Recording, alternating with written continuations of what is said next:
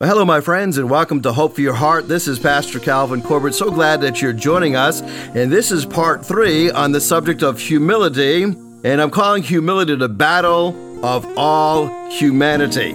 This is one of those battles that you may as well get ready to fight it your entire life. Now, I used to think, this is a problem with young people, right? That they're young, they're ambitious, they're full of themselves. But I found out, this is not just a problem with young people. This can be a problem with old people, right? Maybe you're listening to me today and you're saying, well, I remember the good old days. And you're so proud of what you used to do in the good old days when you were fit and you were trim and used to accomplish great things and you were just full of yourself. And not as you get older, you constantly want to go back to the good old days. Well, I want to let you know something. These are the good old days. And I want to encourage you to always look forward. Look to the future. The future is always going to be better, and the reason the future is always going to be better is because we are one day closer to completing the task that God has placed before us. And so we understand that sin has wreaked havoc in our lives, and because of one man, Adam, sin has come into human nature and death through sin, and all of us have sinned, and all of us are going to die a physical death because of sin. We don't have to die that spiritual death. I want you to know that when God originally created the world, death and disease and decay did not exist on this planet. There was no kind of sickness. When you think about all the things we struggle with, no coronavirus, no viruses at all, no handicaps, no Down syndrome, no autism, none of these things. You think about all the things that we battle with, right? All because of sin. And I want you to know that as we look at this subject of humility, there's 3 things that I want to drive home with humility. First of all, what it is, and humility really begins with God. It's the fear of the Lord. Its wages are riches and honor in life. It starts with God. It doesn't start with ourselves. I don't think that you can ever become truly a person of humility unless the Spirit of God is living within you. So maybe you're listening to me today and said, man, I've got this issue of pride, and it's got me in a world of trouble. It's cost me a job. It's cost me a relationship. It's cost me my marriage. It's cost me some finances. It's cost me a whole lot. And I need to make a change in my life. Listen, the Lord will take you right where you are.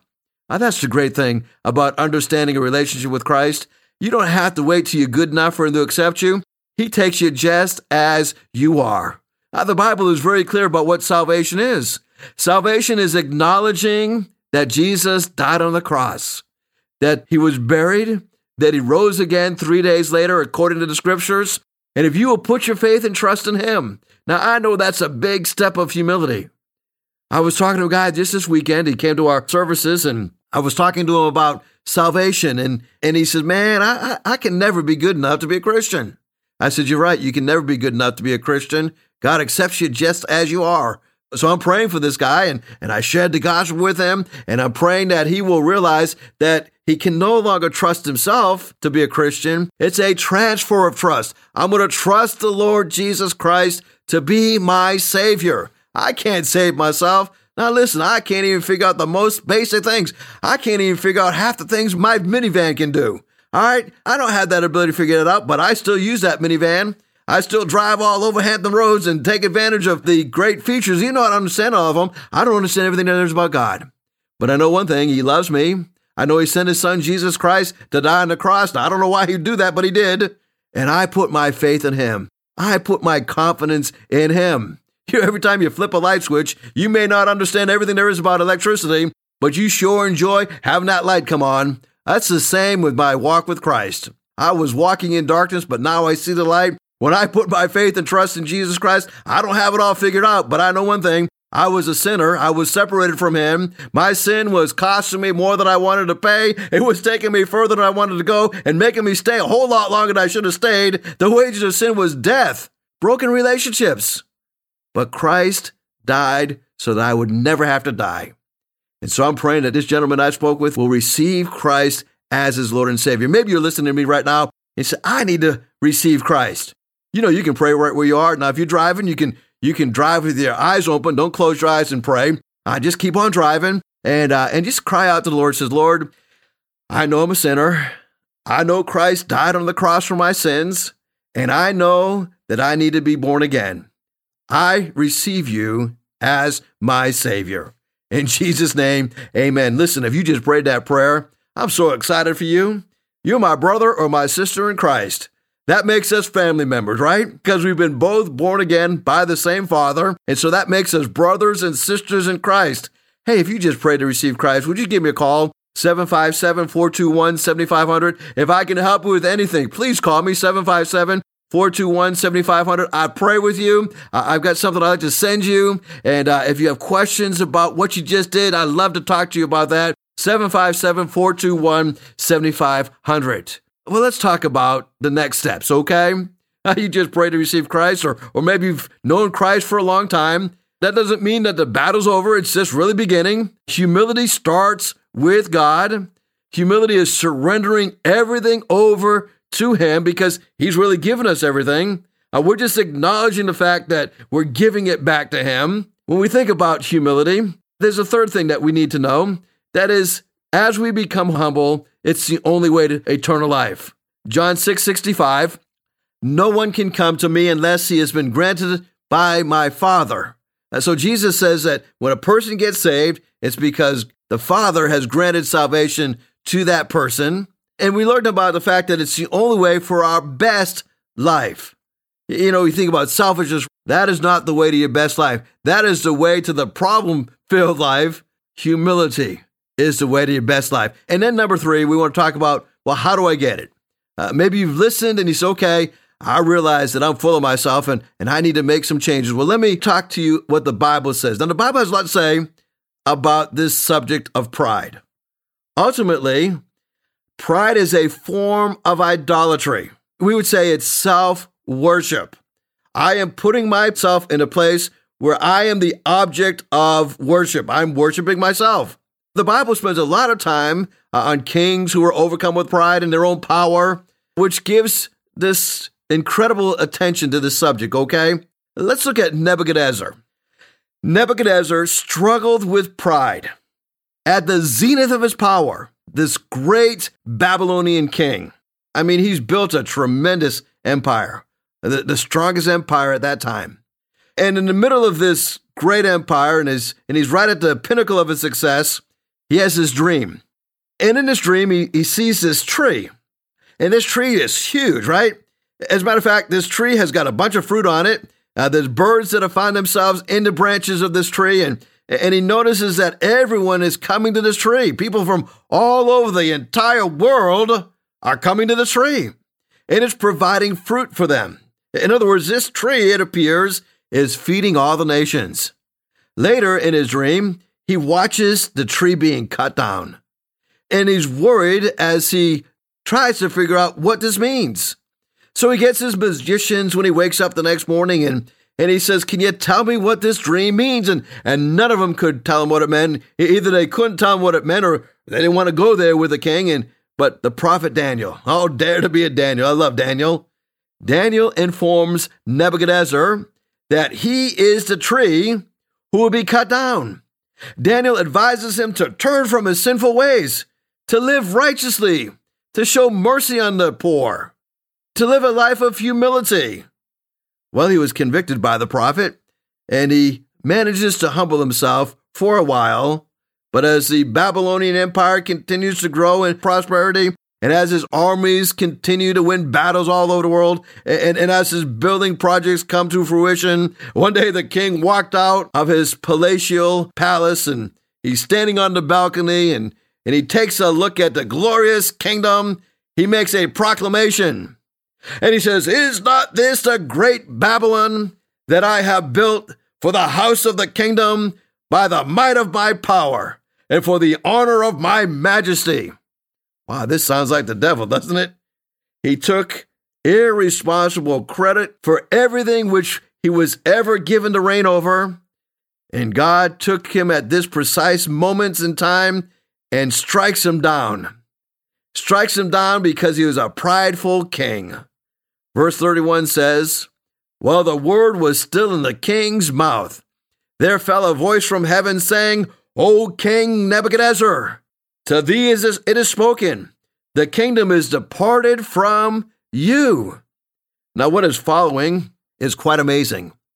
For 7 years, God took away the king's wisdom, his intelligence, and his power, and Nebuchadnezzar becomes like a brute animal, going around on his hands and his knees. His advisors don't know what to do with him. They were fearing that if the news got out that the king has gone mad, that the whole kingdom would become destabilized, and they refused to declare the situation to the kingdom's citizens, and they put him out to pasture in the royal gardens where he went around eating grass like a wild ox. After 7 years, God had mercy and restored Nebuchadnezzar back to his wits. But the lesson is clear as the story of the devil in Ezekiel, that God is the one who deserves our praises no matter how much power we possess in this world. When God gives us the ability to influence others, we shouldn't treat it as if we did it all on our own. We should use that power with deep humility. Because of this pride, Nebuchadnezzar lost everything. Ultimately, that pride came back in. Pride can also bring us to a place where we lose access to the kingdom of God, just as it was with the devil. Now, you remember when Satan fell, they got kicked out of heaven. Remember when Adam and Eve fell, they got kicked out of the garden. Listen, when we're filled with pride, even if you're a believer, it hinders our communication with God. David said, if I regard sin in my life, and pride is a sin, if I regard iniquity in my life or sin in my life, God will not hear me. So if you want to be a person that is filled with humility, here's two things that you got to remember. Number one, I got to be like Jesus all the time, in all areas. Notice I said be like Jesus. You can never be Jesus, okay? We can be like him. In Philippians chapter 2, it says that Jesus, being found in the appearance as a man, humbled himself, becoming obedient to death, even death on a cross. Now, I know Jesus was very humble because he said in Matthew 11:29 to take my yoke upon you and learn of me, for I'm gentle and I'm humble in heart, and you'll find rest for your souls. Oh, I love this passage where we're yoking up with Christ and we're learning from him. And what happens, when you think about yoking up two animals, and if you're not from a farming background, this may not have the punch that Jesus is giving us with this analogy of yoking up, but you would never yoke up an oxen with a rabbit, for example, right?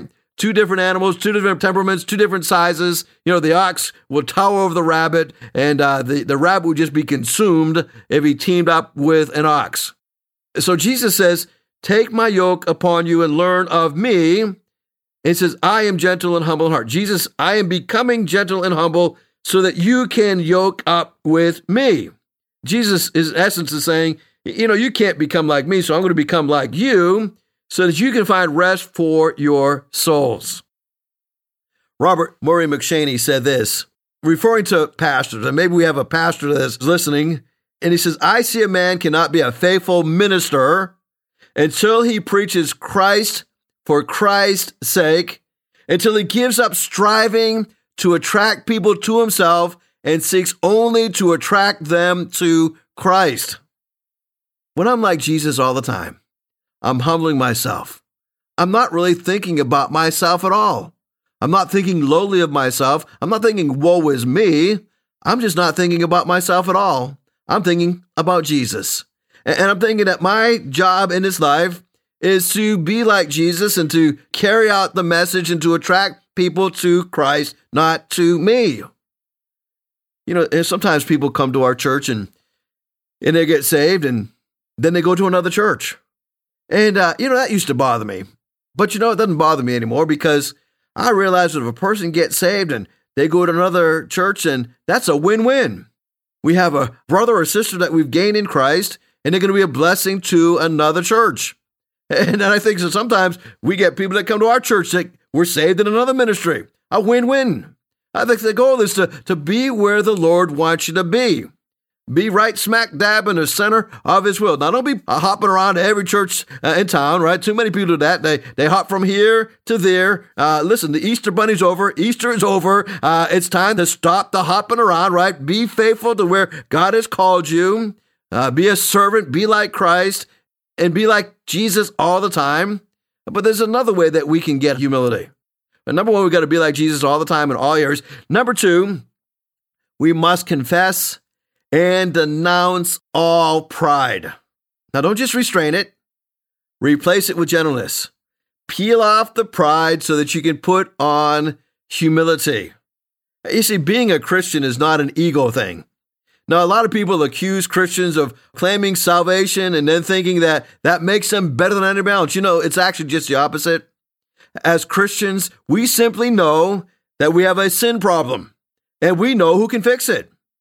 In Matthew 23, it says, "For those who exalt themselves will be humbled, and those who humble themselves will be exalted." And then Peter says, "Humble yourselves, therefore, under the mighty hand of God, that he may exalt you in due time, casting all your care upon him, because he cares for you." Andrew Murray put it this way when he wrote, "Humility, the place of entire dependence on God, is, from the very nature of things, the first duty and the highest virtue of the creature, and the root of every virtue. And so pride, or the loss of this humility, is the root of every sin and evil." That's why we learn in 1 John chapter 2 that we're not to love the world. Don't love the world's goods. Love of the world squeezes out the love of the Father. Practically everything that the world has or that goes on in the world, wanting your own way and wanting everything for yourself and wanting to appear important, has nothing to do with the Father. It just isolates you from him. The world and all its wanting is on the way out, but whoever does what God wants is set for eternity. Wow. That's 1 John chapter 2, verses 15 to 17, and that's in the Message translation. Oh, I love how Eugene Peterson put that all together for us. What a blessing that is. Well, listen, if you want to overcome humility, you got to admit your struggle. John says, "He must increase, I must decrease." Like the morning star, John was fading from view as the sun rose up in the sky, and John's being pushed to the back, but Christ is being increased. Oh, I love that. I want you to know John had not yet been thrown into prison when he said that. He was getting ready to be thrown into prison, but he realized that Christ was coming to be the Savior of the world, and his job was simply to be the forerunner. He was the announcer that went ahead and said, "Prepare for the Lord, he's coming. Get ready, repent, for the kingdom of God is near." John's mission was just about done, and so he ends up going into prison. And as he's in prison, even then, he realizes that he is under the sovereign care of the Savior. I want you to know, you can become filled with humility. Now, I have a little thing I'd like to send you if you're interested in having this, and I've called it the 12 steps toward gaining humility. Now, I'm not sure where I got this. I got it from several different places and kind of just put it together, okay? But these are 12 steps toward gaining humility, and I think these will really help you. So if you'd like me to send this to you by email, you can shoot me an email at onehopeforyourheart@gmail.com.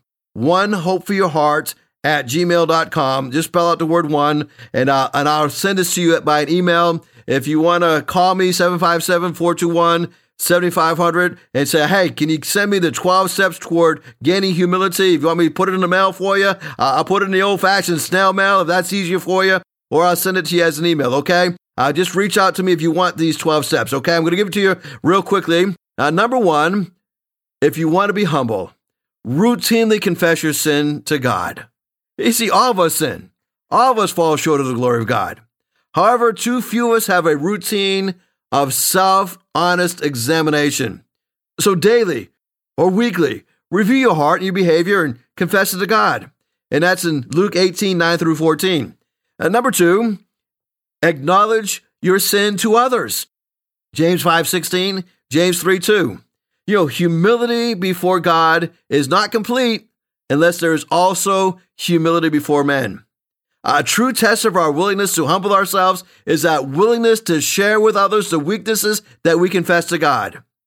So number one, routinely confess your sin. Number two, acknowledge your sin to others. Number three, take wrong patiently. This is 1 Peter 3:8-17. When someone is unjust, we want to react and we want to rectify it. However, those who understand humility patiently respond. When they are unjustly accused of something, they are patient to that wrong. Number 3, actively submit to authority, the good and the bad. 1 Peter 2:18. You see, our culture values not submission. Our culture promotes individualism. However, we got to understand that God places authority over us, and it's a way that He's done it to allow us to learn to be submissive. You will never submit to God unless you're willing to submit to the authority that He has placed over us, even the bad authority, because the powers that be are ordained of God. But number 5, receive correction and feedback from others graciously. You know, one pastor was noted for graciously receiving any negative feedback. Anytime somebody gave him criticism, he would simply say, "Thank you for caring enough to share that with me. I will pray about it and I'll get back to you." Look for that kernel of truth in whatever people offer you. Even if it comes from a dubious source, always pray, "Lord, what are you trying to show me through this?" Number 6, accept a lowly place. Proverbs 25, verses 6 and 7. If you find yourself waiting to sit at the head of the table, wanting others to recognize your contribution, or become offended when others are honored or chosen, then pride is present. Purpose to support others being recognized rather than you. Accept and look for the lowly place. It is the place of humility. Number 7, purposely associate with people of lower estate than you. You know, Jesus was derided by the Pharisees, and the reason He was derided by the Pharisees is because He socialized with the poor, those of a lowly state. You see, our culture seems to be very status conscious. People naturally want to socialize upward. Resist that temptation of being partial to those with status or wealth. Number 8, choose to serve others. You see, when we serve others, we are serving God's purpose in their lives. Doing so reduces our focus on ourselves and builds the kingdom of God. When serving another costs us nothing, we should question whether it is really servanthood at all. Matthew 23, verse 11, 2 Corinthians 4 and 5, and Philippians 1, verse 1. Number 9, be quick to forgive. Matthew 18, verses 21 through 35. You see, forgiveness is possibly one of the greatest acts of humility that we can do. To forgive is to acknowledge a wrong that has been done to us, and also to release our right to repay that wrong. Forgiveness is denial of self. Forgiveness is not insisting on my own way. It's not even insisting on justice. It is offering forgiveness. It is a gift never earned. Number 10, cultivate a grateful heart.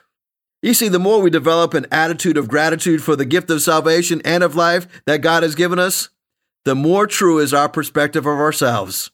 A grateful heart is always a humble heart. Number 11, purpose to speak well of others.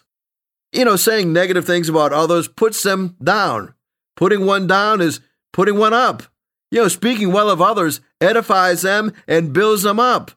Make sure, however, that what you say is not intended as flattery. We speak the truth in love, but we are doing it to build somebody up, not to knock them down so that we can have a temporary buildup of ourselves.